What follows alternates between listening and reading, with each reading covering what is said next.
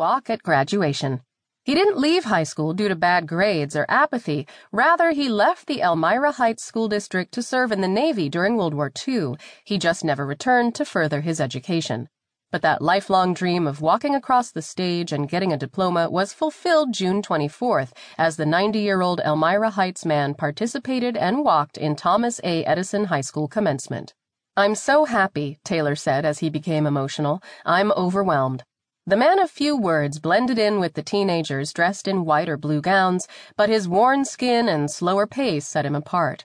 Whenever Taylor was recognized throughout the ceremony, the full house cheered and applauded, and gave the veteran a standing ovation when he received his diploma.